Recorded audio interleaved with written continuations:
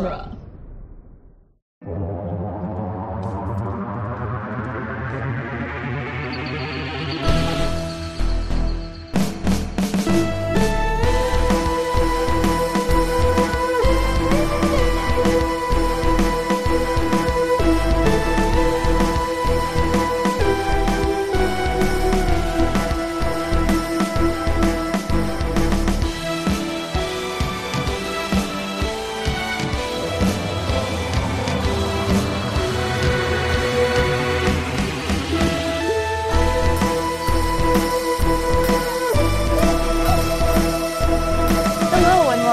To the Doctor's Companion presents Doctor Who The Long Way Round, the weekly podcast where we review and discuss every episode of Doctor Who, one doctor at a time. I'm Cassandra Fredrickson. I'm Nick Jimenez. And I'm Scott Corelli. And today on the show we will be discussing, I think, Timelash, the Sixth Doctor's sixth story. Yes. Timelash, which is written by Glenn McCoy and directed by Pennant Roberts. Timelash is coming toward the end of our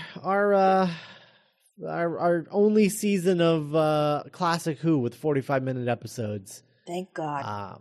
We've only got one more after this, and then never again, which is... Is the next one the Dalek one? Yes. Okay. Yeah. Yep. And speaking of Daleks, Glenn McCoy, who wrote this story, he actually submitted a storyline featuring the Daleks to the Doctor Who production office in early 1983. And Eric Sayward actually rejected his idea, but then told him that he might actually reconsider the proposal if it was rewritten without Daleks. So, ironically, this story was supposed to have Daleks in it, and he said no, and then the very next story has Daleks in it. What the heck? I know. The Daleks, this was supposed to be like a crazy... I mean... It's entirely possible that the reason that Sayward rejected the idea was because of what he was planning on doing with the Daleks in the story, which was that the Daleks were basically going to the Daleks and I think Davros were going to take up the role of Borad. And so what Borad was planning on doing, I think it was supposed to be sort of like a Davros Bride of Frankenstein kind of thing was the idea, and which sounds really cool in theory, but let's be honest, it probably wouldn't have been that cool in execution. So that was rejected, and he told them to rewrite it without the Daleks, and then he did, and this is what we got. One of the things that he wanted to add in was the concept of having a young man named Herbert who would be revealed to be H.G. Wells by the end of the story, and of course it features many sort of nods and winks to the bibliography, I don't know, of H.G. Wells. You've got the time machine, obviously, and then you've got Borad being sort of like the island of Dr. Moreau, and then you've got the time crystal 10-second delay thing, which is like the Invisible Man.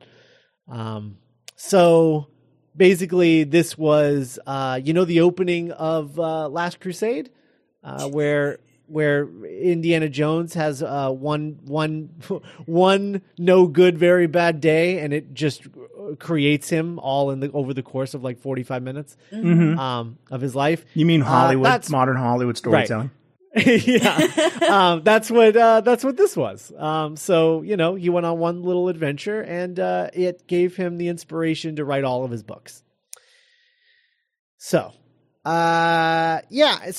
McCoy, he turned in his scripts, and Sayward was like, "This kind of sucks," and John Nathan Turner was like, "Yeah, no, it does suck, but we already paid him, and I don't want to waste the money that we spent. So just have him write the next part. And he's like, okay. And so he wrote the next part, and they were both like, yeah, this really sucks. We should get in a really good director. So they get in Pennant Roberts, who previously worked on Warriors of the Deep, and was sort of like he was a working TV director at the time, and had really proven himself to be a workman type director. He always gets the job done on time and under budget. And so they're like, well, we'll get this guy on, and he'll fix it because he's so good at directing. And then they gave him the scripts, and Roberts read it and was like, this sucks. He was like, I don't understand. Why does the Doctor hate Perry so much? Yeah. Why is he so mean all the time? And why are there no women in this story? Because apparently one of the things that Roberts was really well known for in the industry was he would take scripts, he would get scripts, and he would find any role that didn't have to be a man and cast a woman. Oh, good for him. Yeah, he did this constantly. He was very well known for it. And so that was the very first thing that he did on this. He made Sayward soften the relationship between the Doctor and Perry. Yes, that's right. This was softened. And then also cast women in various roles in the story. Originally, there was only one female character in the whole thing, and now I think there's 3 or 4, I guess, or one new character, obviously Perry, but then one other female character that was new to the story. And then he ended up adding, I think, 2 or 3 others, just by casting them as women, which amazing. So then Roberts filmed it. And the other problem with the story was that it was, the part 1 was very heavy and part 2 was very light. So they just shot the whole thing as if it was one 90-minute episode, and then they found the 2 episodes in the edit room because there was no other way to do it because of how poorly structured it was. So that's what they did, and then they created that cliffhanger that we have at the end of part 1 in the edit room. And and so that was that. I mean, there's not really a good story here, but Roberts hates the story, and he never worked for Doctor Who again because he hated it so much. And he was like, he's ashamed that this is on his resume. So there you go. He never came back. Timelash ruined Pennant Roberts. So anyway, sad. I know. So that's it. I mean, there's not a lot. It's a lot of this kind of sucks. Yep. How can we fix it? Let's just do it. Let's just make it. Who cares? And then we got Timelash. So there we go.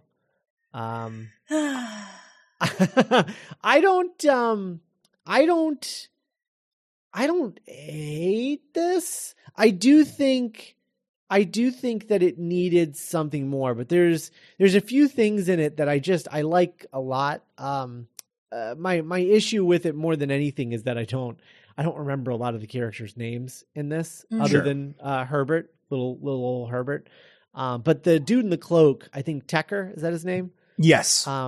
Yeah, he's great. Yes. I love him. I love Tecker. I wish he was just the Sixth Doctor's ongoing villain. Like the whole time. Like imagine if he turned out to be the Master. Yeah. Come on. Stupid idiot. Yeah. Oh my God. I love him. What Tecker's was great. What was the official name? He was, I'm the Headland. What was it?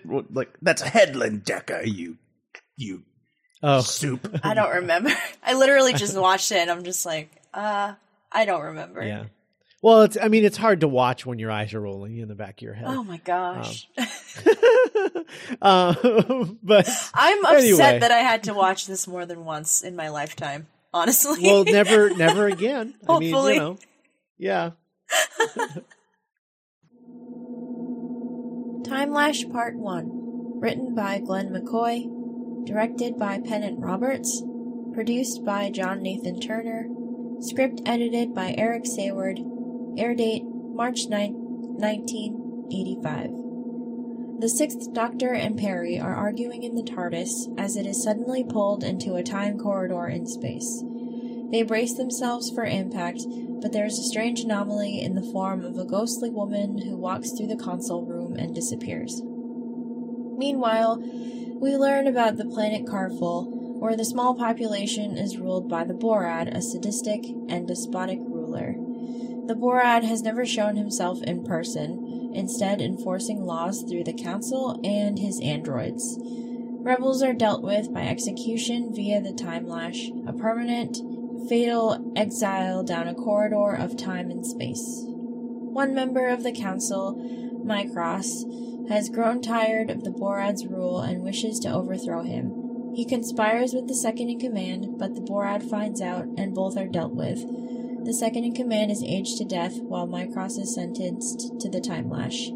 Before he can be sent in, however, Vina, his betrothed, intervenes to plead for his life. When this fails, she steals an amulet from the new second-in-command, Tecker, and accidentally falls into the Timelash.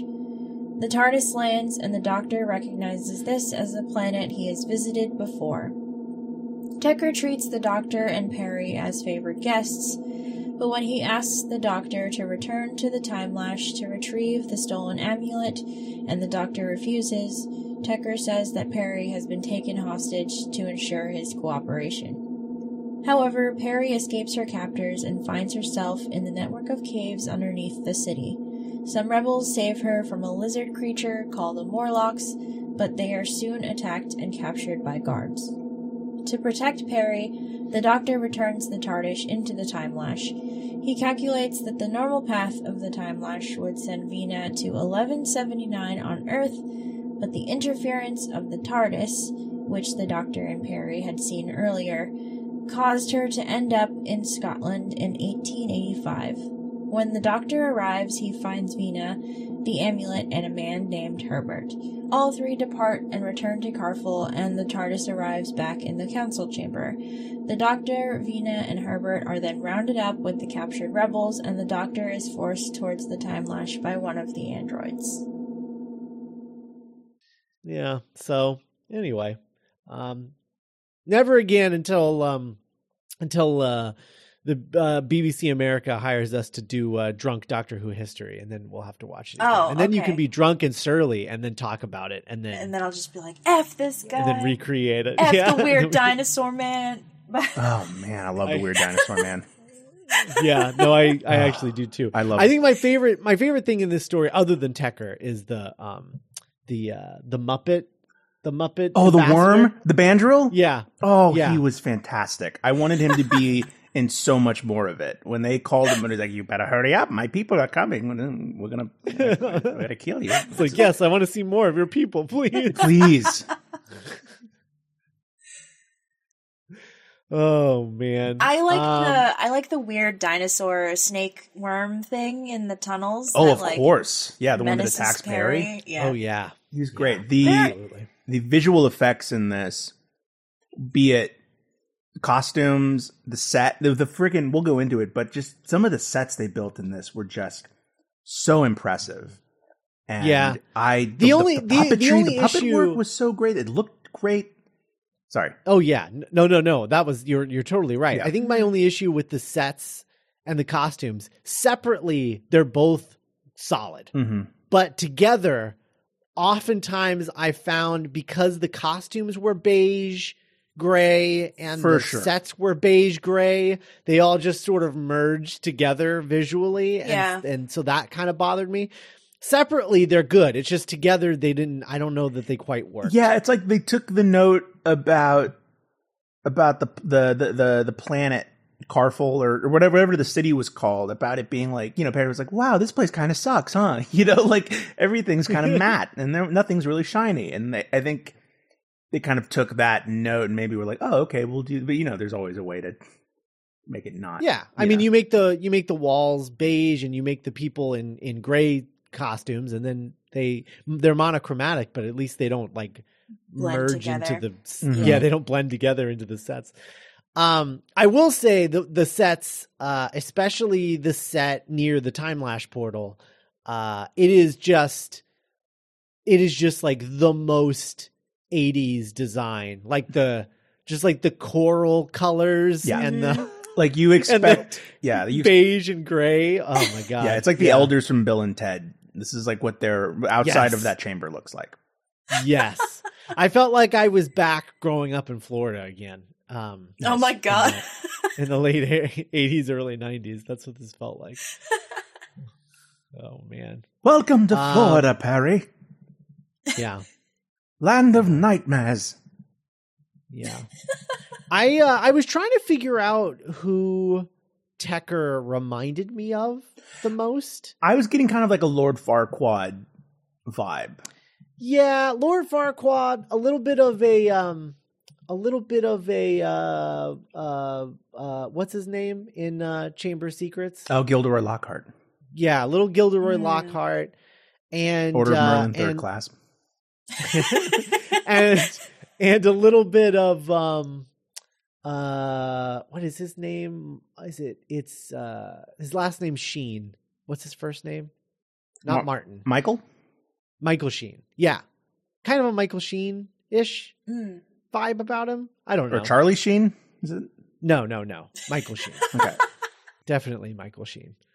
I think. I don't know. He was reminding me of someone very specific, but anyway, he's great. He's got a cape and he's very full of himself and sniveling. Scheming. It's good. Always scheming. Yeah. It's good stuff. I like that guy. Anyway. Yeah, it's so interesting. This is like a that turn of phrase where like it's the story is not the sum of its parts. I mean this is the perfect example of that. Like where like I kind of like all the parts in this. Yeah. It's just that when you put them all together, because you're like, yeah, there's a dude who's like a half dinosaur who at the end of this gets thrown into a portal and turned into the Loch Ness monster.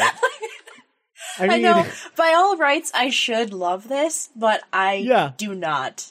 Yeah. At all. I know. Anyway.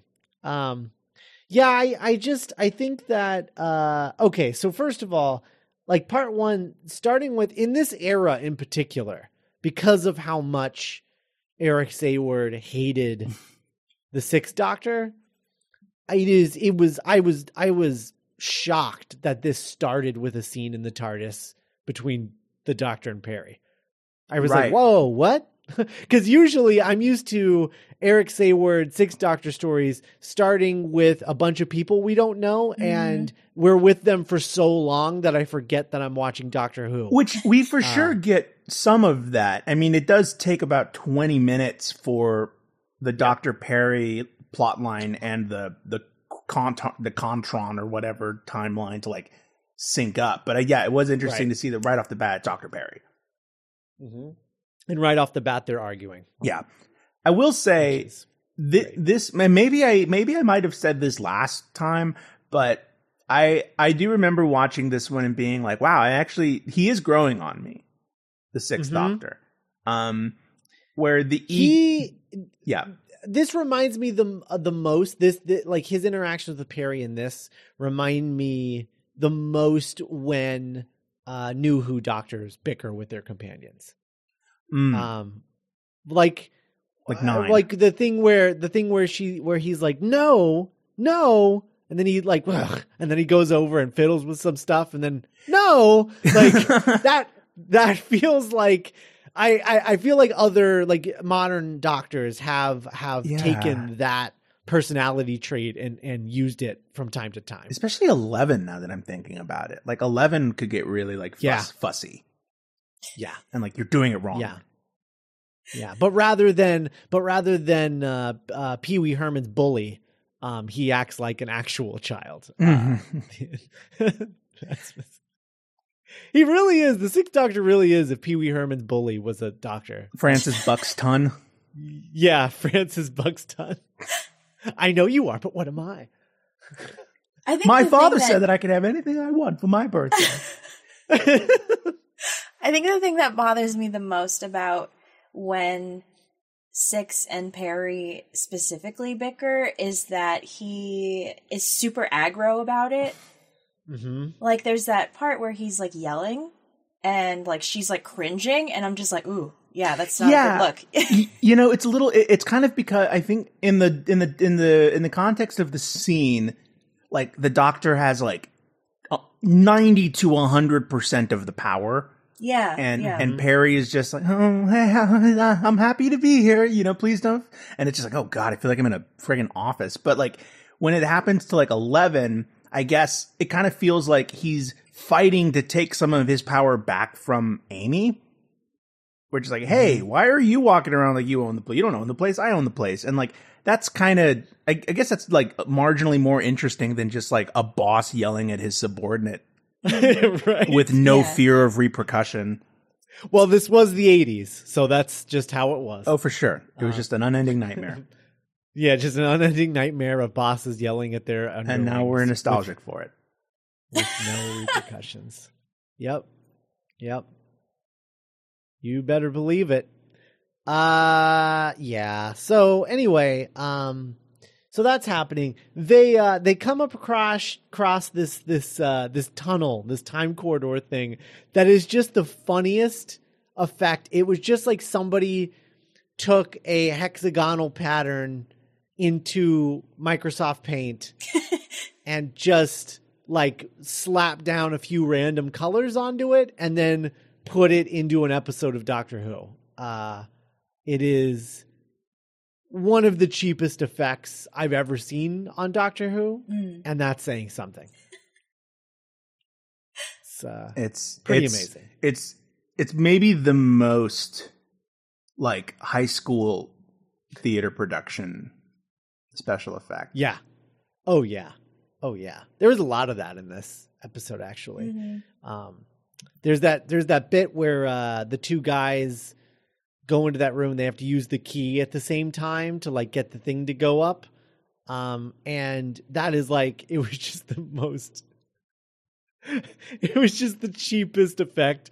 Like you could just practically see this person right off camera, like pulling the rope to like drag the thing up. It's so funny. Oh man, that blew my mind. I could not get over how good the inside of the Timelash looked. Oh, really? I loved it. It looked so. It just looked like the coolest thing ever made for like an amateur theater production. Like, oh god, it must take it so much time to cut the individual like shards, and like it just looked like the most fun like escape room.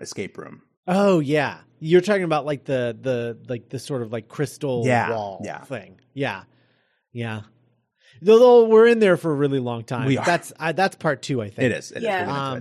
Yeah. But I think my other favorite part of this is just based on just the audacity of it are these somebody who was involved with the Super Mario Brothers movie watched Timelash and was a big fan because those are definitely Goombas. The androids in this, they're like blue Goombas. They like, oh my god. Well, Scott, I think it was very charitable and kind of you to say androids.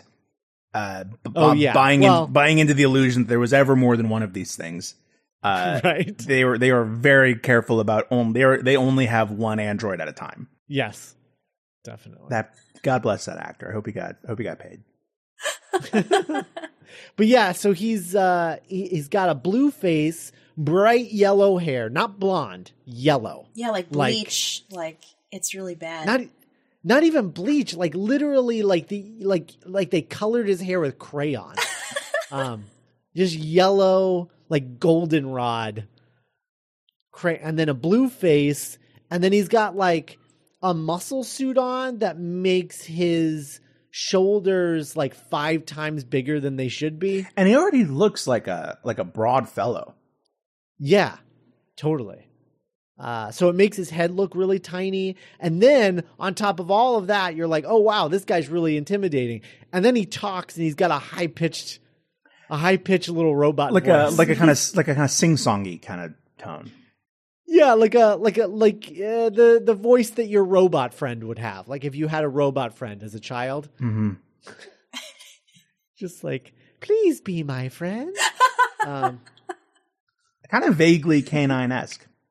A little bit, yeah. A little more aggro, but yeah. Mm-hmm. I don't know. K9 could be pretty aggro sometimes. Yeah, but he's adorable. That's true. That's true. Yeah. In this planet, they execute traitors by throwing them into a time portal, and then they go wherever they end up, anywhere in space and time. Yeah, it felt crazy. Like it almost felt like before, like the technology that would become the angels. Yeah. Or maybe if you want to retcon it, it's almost like maybe they heard legends of the angels, and they were like, oh, a creature that can displace you in time. What a great way of getting rid of enemies. Let's make a machine that does. I don't know. I sensed the connection, and I was like, oh, that's cool. Yeah, that is cool. I see, and that's the thing. Again, it's a really cool idea. Yeah. It really is. Like this episode, this story is loaded with cool ideas. Mm-hmm. If they had just had a writer that was able to like actually bring all these things together, this could be a really cool story. Like, seriously. My question though, like, was Eric Sayward like busy? Like, that's literally his job to make the scripts better? Was he? I think he was writing the Dalek episode. Oh. So he was busy. And you said that one's really good, right? It's fine. No, okay. Yeah. I don't know that there's any Sixth Doctor stories you would call really good. I like Mysterious Planet, but that's next. Yeah, that's okay. I mean, that does have a robot packing a suitcase. Does he travel to the set of Mysterious Planet? If only. Anyway. Yeah. So. Yeah, they're pushing people into the Timelash. That's how they get rid of them. Yeah. There's like a rebellion. I like that. They walk the plank into a time portal. That's pretty cool. That's a cool idea. I really love just getting right to the meat. Like, we're already in media res with this political uprising. Yeah. So they're killing traitors, and Tecker is being a swarmy guy with his cloak. He literally does cloak. like, yeah, it's great. He does the thing where he like whips it over his shoulder. Yeah, single shoulder cloak. That's the best kind of cloak. Oh my god. Asymmetrical cloaks. That's good stuff. Anyway, so the TARDIS comes through the Timelash portal due to them going through the Microsoft Paint portal that they saw. And they went through that and they came out the Timelash portal, and they're like, things aren't supposed to come in this. They're supposed to go out this. They're like, oh no, it's fine. That's the Doctor. Oh, right. We had that adventure with him that one time. We sure did. And I just learned today while getting ready that is not a reference to a past episode. Nope. That freaked me out. Yeah. Nope. Because like I watched this with this is fun. I watched this with my roommate, and this was his first ever Doctor Who episode. I'm sorry to your roommate. No, don't say. We had a heck of a time. This was okay. We had so much fun. He was like, "This is the craziest show I've ever seen." I'm like, "Yeah." and when they cut to like who's that? And it's like Joe Grant in like the locket or whatever. I was like, "Oh well, I'm sure Scott Castle told me all about this." It's like Terror of the Mind People. It's like an 8-part black and white story that we're gonna have to talk about for like 6 hours in a year. But no, it doesn't even exist. Nope. That's crazy. Nope. I wonder if Big Finish has ever gone back and made that adventure. Because they do like those companion chronicles, you know? Yeah. Like, obviously they can't get John Pertwee back. Definitely. But although they really should just cast his son as the Third Doctor. Yeah, hey, just they got that. They just got that do Alfred. some Third Doctor stories. They got that Alfred spinoff coming now. He's gonna be busy. No, that's not him. They're casting someone else. Okay, that makes all the sense in the world. Yeah. Also, there's no way that gets picked up. That's not happening. Sure. 10 out of 10. That is not happening. 10 out of 10. Yeah, 10 out of 10 not happening. It's silly that anyone thought that was a good idea. It's like it's a Teen Titans Go joke. Yeah. Oh yeah, it is. You're Alfred. Right. Alfred.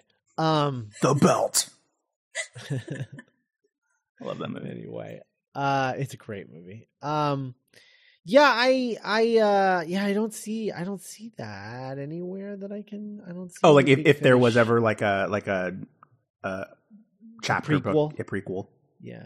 It's cool because like they mentioned that the world used to be like super beautiful and very impressive to look at. So that would be interesting to. Oh my God. So it says in prose, the only reference to that adventure was in a book called Speed of Flight. It is mentioned that the Doctor and Joe are on their way to Carful, with the reference to the Doctor only having one companion here explained as Captain Mike Yates was joining them on their trip. Who's Captain Mike Yates? That's that guy that I keep telling you is a companion, but you would never know because he doesn't do anything. Oh, okay. Yeah, he's a unit soldier. Oh. Anyway. I kind of like that this is like his Kessel Run. It's boring. Yeah. Something that is always alluded to. Yeah, I guess to. that's true. Yeah, his Kessel Run or his Clone Wars. Mm-hmm. I guess that's the Time War. I don't know. Something that should never be explained. Well, no, the Clone Wars ended up pretty good. That's a great show. Yeah, it is a great show. You're right. Anyway, so okay. So then betray. Yeah, like we see like one of the king people is was low key like a rebel leader, and then he meets like the main bad guy. We call him Salad Fingers. That's what we called him. Me and my roommate. Oh my God. Salad Fingers. Salad Fingers. Oh my God. Did you watch that cartoon, Nick?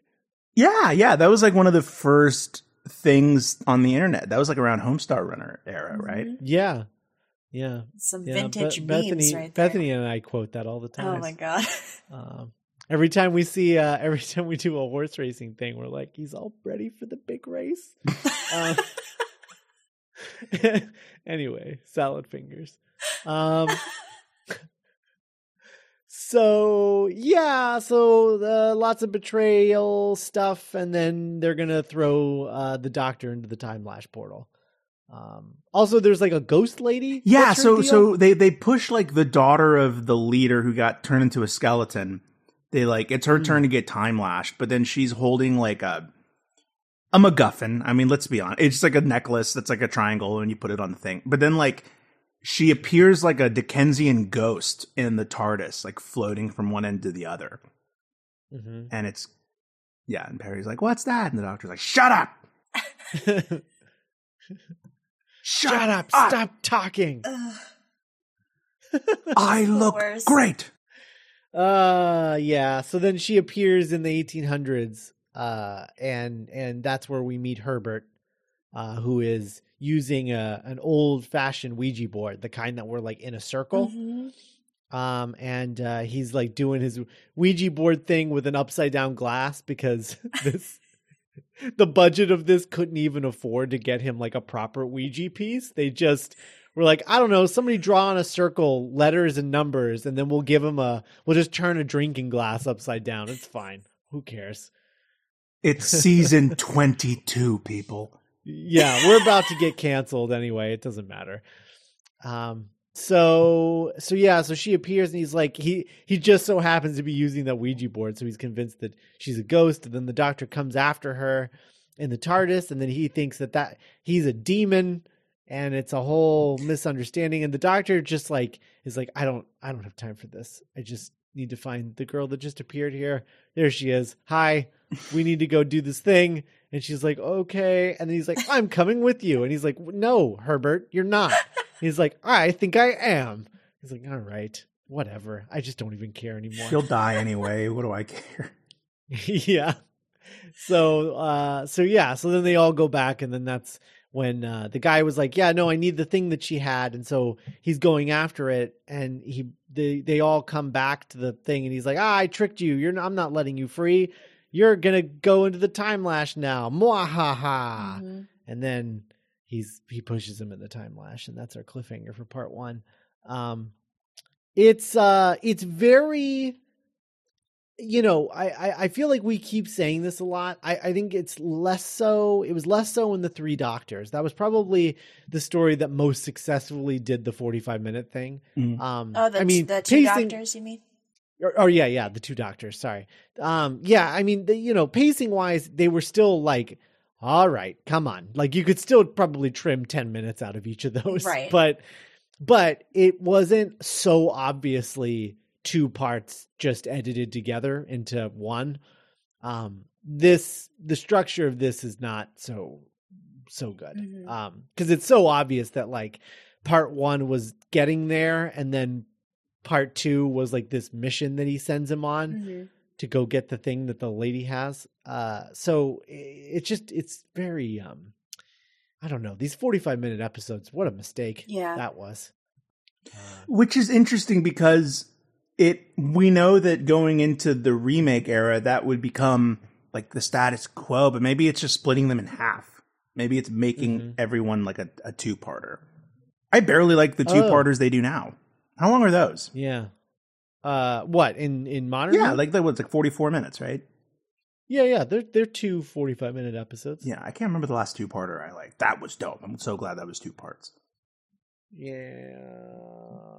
Like the Wicker King one, very great. No. What was the last? Oh, probably the Cybermen 2-parter. Right. The Masters. That was fun. Yeah. Oh, the finale? Was that the finale? Yeah, that was the finale. Okay. Yeah. I guess the finales are normally 2-parters, technically. But that one was like literally. Yeah, that one was more literal. Because like, even in season, what was it, 10? 9? 9. Season 9's finale was like a 2-parter, but it was like Heaven Sent and Hellbent. Like, those were 2 separate episodes. Yeah. Like, they were, they had ties between the 2, but they were obviously 2 separate episodes. Mm-hmm. The Master Cybermen 2-parter, that was like an actual legit 2-parter, I would say. So, anyway. Timelash Part 2, written by Glenn McCoy, directed by Pennant Roberts, produced by John Nathan Turner, script edited by Eric Sayward, air date March 16th, 1985. They fight back and seal the chamber doors. This buys the Doctor enough time to hoist into the Timelash on a rope and take 2 crystals from the wall of the time corridor. He uses this to create an illusion, allowing him to slip out of the chamber. Herbert follows. Meanwhile, Tecker reports to the Borad, who is revealed to be a mix of humanoid and warlocks. They watch on a screen as Perry is brought into a cave and strapped down while some warlocks gather around her. A canister of a chemical that can fuse together different tissue as one creature is placed near Perry. The Borad's plan is to make Perry a lizard mutant just like him. The Doctor arrives to confront Tecker and the Borad, recognizing the latter as a crazed scientist he encountered on his previous visit to Karfel. His plan has been to provoke a war with the neighboring planet which will wipe out all the Karfelons, but leave the Morlocks and himself alive. This revelation prompts Tecker to rebel, but he is aged to death.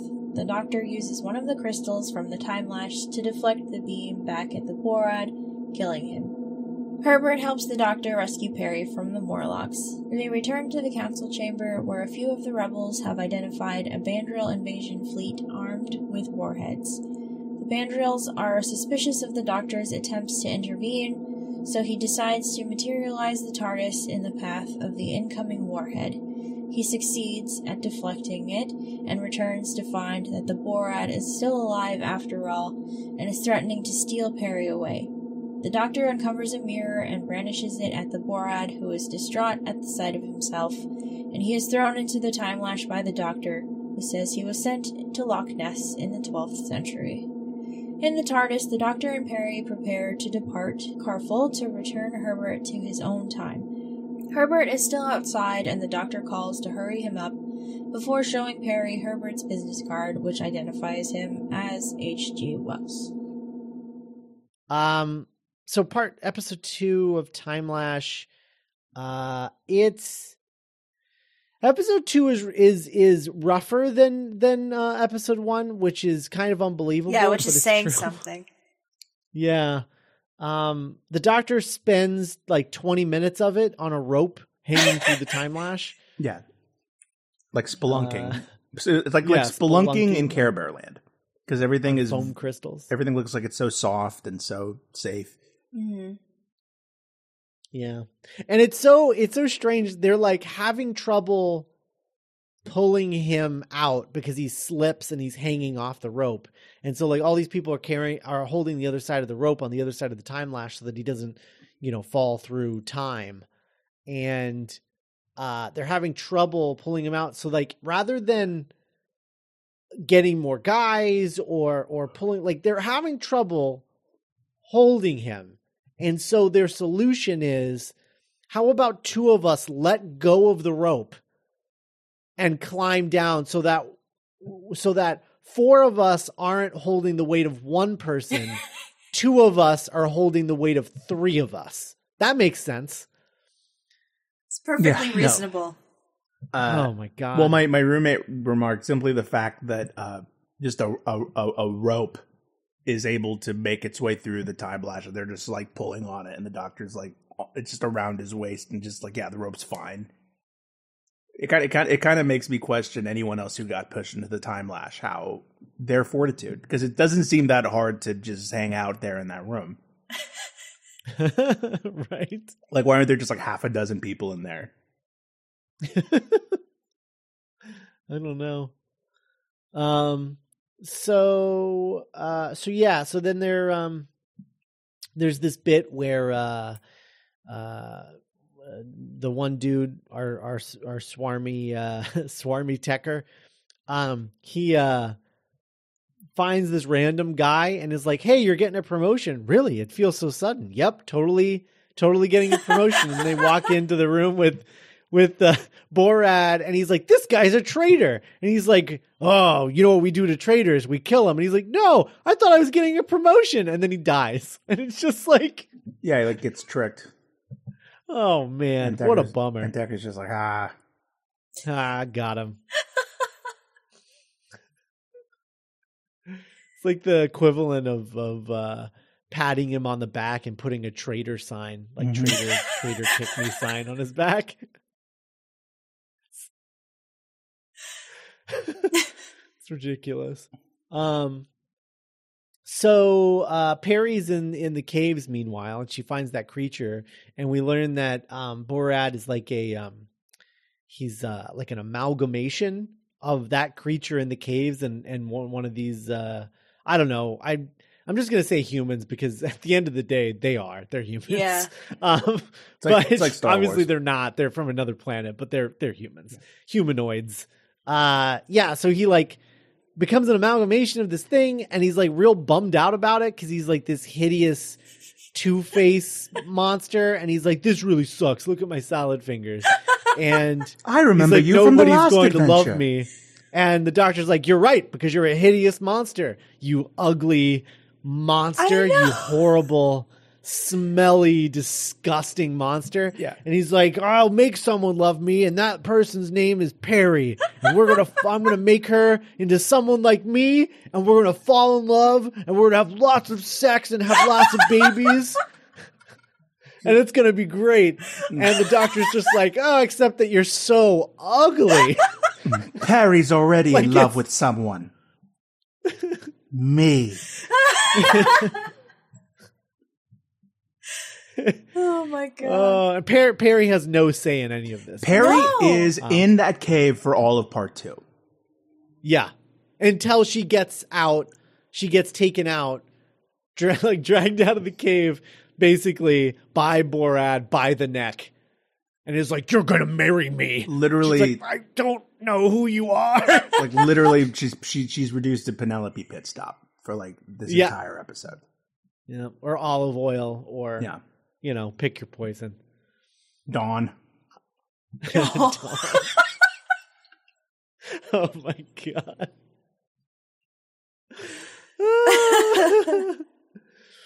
Oh man. But yeah, no, the doctor just shames this guy for his looks in a very undoctor like move. Yeah. But that's after taking 15 minutes to explain his new time projector technology crystal necklace that he's made, in which he turns it on, and then people seem to be getting hit by an invisible man, and then 10 seconds later he gets up and then like hits the spaces where they were because he's projecting a 10-second delay on reality. That was actually kind of cool, like because there's a part early on in part 2 where just like a flaming android appears out of nowhere in the middle of a fight. And I remember like, wait, what? And then when they brought that back, I'm like, oh, that's kind of like they do that a lot. They're going to do that a lot more going forward, like playing with the idea that this is a show that moves in and out of time. Right. Yeah, they don't, for a show about time travel, they do very little time travel play in Classic Who. It's almost, it actually, the more I watch of this, the more I'm impressed by Moffat's run, just in the way that he really did, like, wait, why? Because it's an adventure show for this class. It's like, ooh, let's wander around this place and talk to all these people and stop this thing from happening. And then, you do get to like past and present and future. There's this great line in this episode where the bad guy's like, you don't have a monopoly on the fourth dimension, Doctor. I'm like, oh, it's a good bad guy line.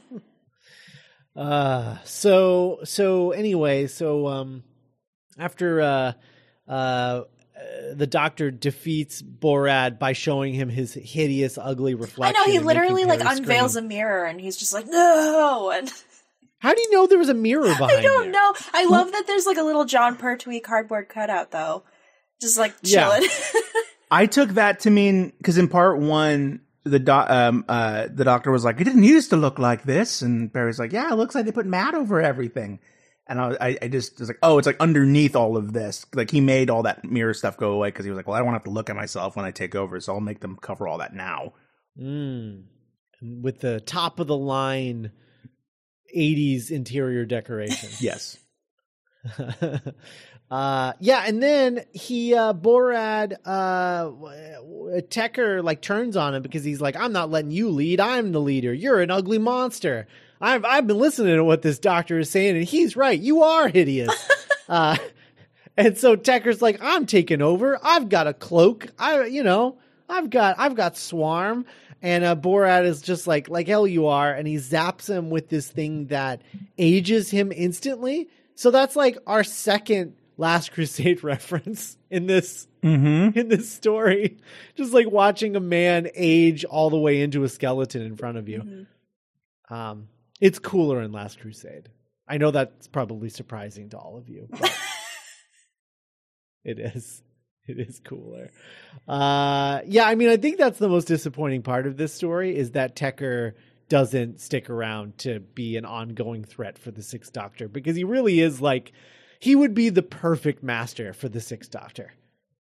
I know. I can't believe they like bring the freaking poop slug monster back and not this guy. Like, this guy's great. Well, what weirds me out even more is because, there's a part where Borad is like, you don't remember me, do you, from our last adventure? And the Doctor was like, I do remember you. And at the time, I was like, oh, it's kind of cool to bring someone back from another story. But now that I know there was no other story, I'm completely like, well, why not just make Tecker the main bad guy? Heck yeah. Tecker was great. Yeah. So and then Borad becomes the Loch Ness monster and is used by the Zygons. But first, Borad reveals that he doesn't even need a girlfriend because he can just clone himself. Yeah, oh man, nothing about this makes any sense. Classic incel move. You know what? I don't even need a girlfriend. They just cause drama. Borat the Bachelor, that's me. And then the doctor is like, yeah, that's fine. You can go ahead and clone yourself, but it won't stop you from being ugly. You ugly monster. You're so horrible to sure look at. Are ugly. And he's like, yeah, and he's just like, stop calling me ugly. And then he like backs up into the time lash. And they're like, and the doctor's like, so where did that go? And he's like, Scotland in the, what did he say, 1600s? Is that I what think he it's said? like the 1200s. 1200s? Yeah, it's like medieval Scotland. Yeah, medieval Scotland. And he's just like, oh, okay, well, he'll have a place to swim around for a few thousand years. And he's like, won't people see him? And he's like, sometimes, occasionally. Oh my God. I know I will once. Oh, he's going to be the Loch Ness Monster. And it's so weird because we met the Loch Ness Monster 2 stories ago. Yeah, the Scarson. So that was him. That was Borat. That's what this story is You mother... supposing. Yeah. It's so weird that they like build their own canon to like legitimize the Sixth Doctor while ignoring like the fact that the Loch Ness Monster is a cyborg, like a Zygon robot thing. I bet you if they had gone with like terror at Loch Ness, like we talked about last time, they wouldn't have made this mistake. They just scrolled through the episode list and they're like, terror of the Zygons. I don't see any Loch Ness. Yeah. We're good. Yeah. Yeah. No, Eric, it's not like Eric Sayward had ever watched Doctor Who before. Let's be honest. Oh man. There's a character named Kaz or Katz with a Z, like the deli, and she's like one of the rebels, and I really liked her costume. I remember thinking if they ever make like a high school production of The Last Jedi, that would be like a great Rey costume. Yeah. Sure. So anyway, he's a Loch Ness Monster, and then the doctor, they all offer. They're like, "Hey, you guys should stick around. You're not you're not half bad. You know, we took down this resurgence, whatever. Like, this is gonna be great. We're gonna make this place worth living again." And he's like, no, we should go. And Herbert is like, I might stay. And they're like, yeah, that'd be great. You should stay. And he's like, okay. And the doctor's just like, hey, Perry, actually, he's not going to stay because look at his name. And he has a business card. He has a business card. You probably don't know this, Herbert. Harry, but Herbert George Wells is an George author Wells. of science fiction books, Perry. Yeah, the only thing that could have possibly made it worse is if Perry was like, Herbert George Wells, who's that? Right? Oh man. And then the doctor's just like, you don't know who H.G. Wells is, you stupid idiot. And then it's just like, da-da-da-da. We have so many audiobooks to listen to on our next trip. Oh, yay. And you don't get to pick any of them. Oh man. Anyway. So that's Timelash. Mm-hmm. We have described it so much more fun than it actually is to watch. I had a good time. It's like I have a good time when I watch it too because of all the crazy ideas, but like everything takes too long and it definitely doesn't add up to something based on, part one cashes a lot of checks. Yeah, that's true. Or writes a lot of checks, I should say. Writes a lot of checks that it can't cash. Mm-hmm. It tries to cash them in part two, but they all bounce. Mm-hmm. And now Timelash has its picture at the grocery store. Do not take checks for this person. This is Broton. I do want to say, Broton is an impressive... Borat. Am I saying Borat? Oh. What am I saying? Boron? Whatever. Bro. No, you said Brotan. Brotan. That's what I call people when they're my friend. I really liked the makeup. I mean, it looked goofy, but I mean, it looked like they wrote in the script he has half the face of a man and half the face of a dinosaur. And God love him, of the Loch Ness Monster, and God love him, they did it. That's what it looked like. Mm-hmm. I was really impressed with his makeup too, because one of the things, Like I've been watching Face Off on Hulu. It's like Yes. sort of my like I'm gonna turn my brain off and just like absorb a reality contest show. Mhm. A buddy of mine kind is in of that at thing. one point. Oh, really? Yeah, his name's That's Eric. cool.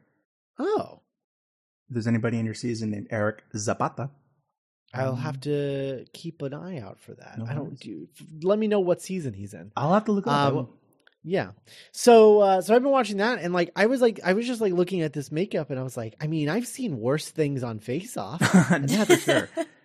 And that's, 30 years later, 30, 40 years later. Mhm. I mean, that's impressive, right? Yeah, like don't know. there's a part where they cut to just the Loch Ness Monster side, and the lips are still moving as he talks pretty effectively. Yeah. Yeah. Again, it's a 1985. All I know is if somebody if Big Finish was like, hey, you can do a spin-off of anything you want from Doctor Who. You just can't use the Doctor or any of his companions. You can make it about anything else. I would say, okay, I'm going to do, I don't know how I'll make it work, but I'm going to do a spin-off where Tecker is the bad guy and Pex is the good guy. Oh my god. Yeah, in fact, yeah. I don't know how that's going to work, but I'll make it work. Tecker because is it like, would be Tecker's like the amazing. Skeletor. Yes. Just Pex versus Tecker. He's here to set Contron to rights, or Carful to rights. Contra. Yep. Oh man. Anyway.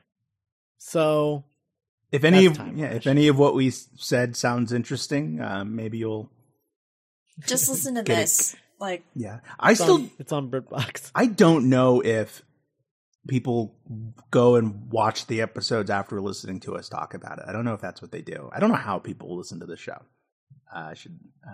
Or what they do afterwards. Like, do they go back and watch the episode? Do they just like watch it along? I don't know. I don't know. I mean, we make I think we make this podcast so that they don't have to watch it. mhm. If they don't want to. I mean, Mhm. that's kind of the point of the recaps, right? Yeah. So I anyway, wish we didn't have to watch Well, some of them. or talk about them later. Well, I mean, Cass. it's fine to make fun of it, but like there Yeah, are I a guess that's handful true. of stories that just make me so angry. And this is like Ye- borderline one of them. I'm just like, oh god, I hate this one. So Yeah, the ones that are gonna really annoy me are late era Tom Baker stuff, like Douglas Adams and beyond. Like that's the stuff that I'm just like, oh my god. Douglas Adams and Beyond was my favorite Saturday morning educational show. So anyway. Yeah, so that's Timelash. Next time, the Happiness Patrol.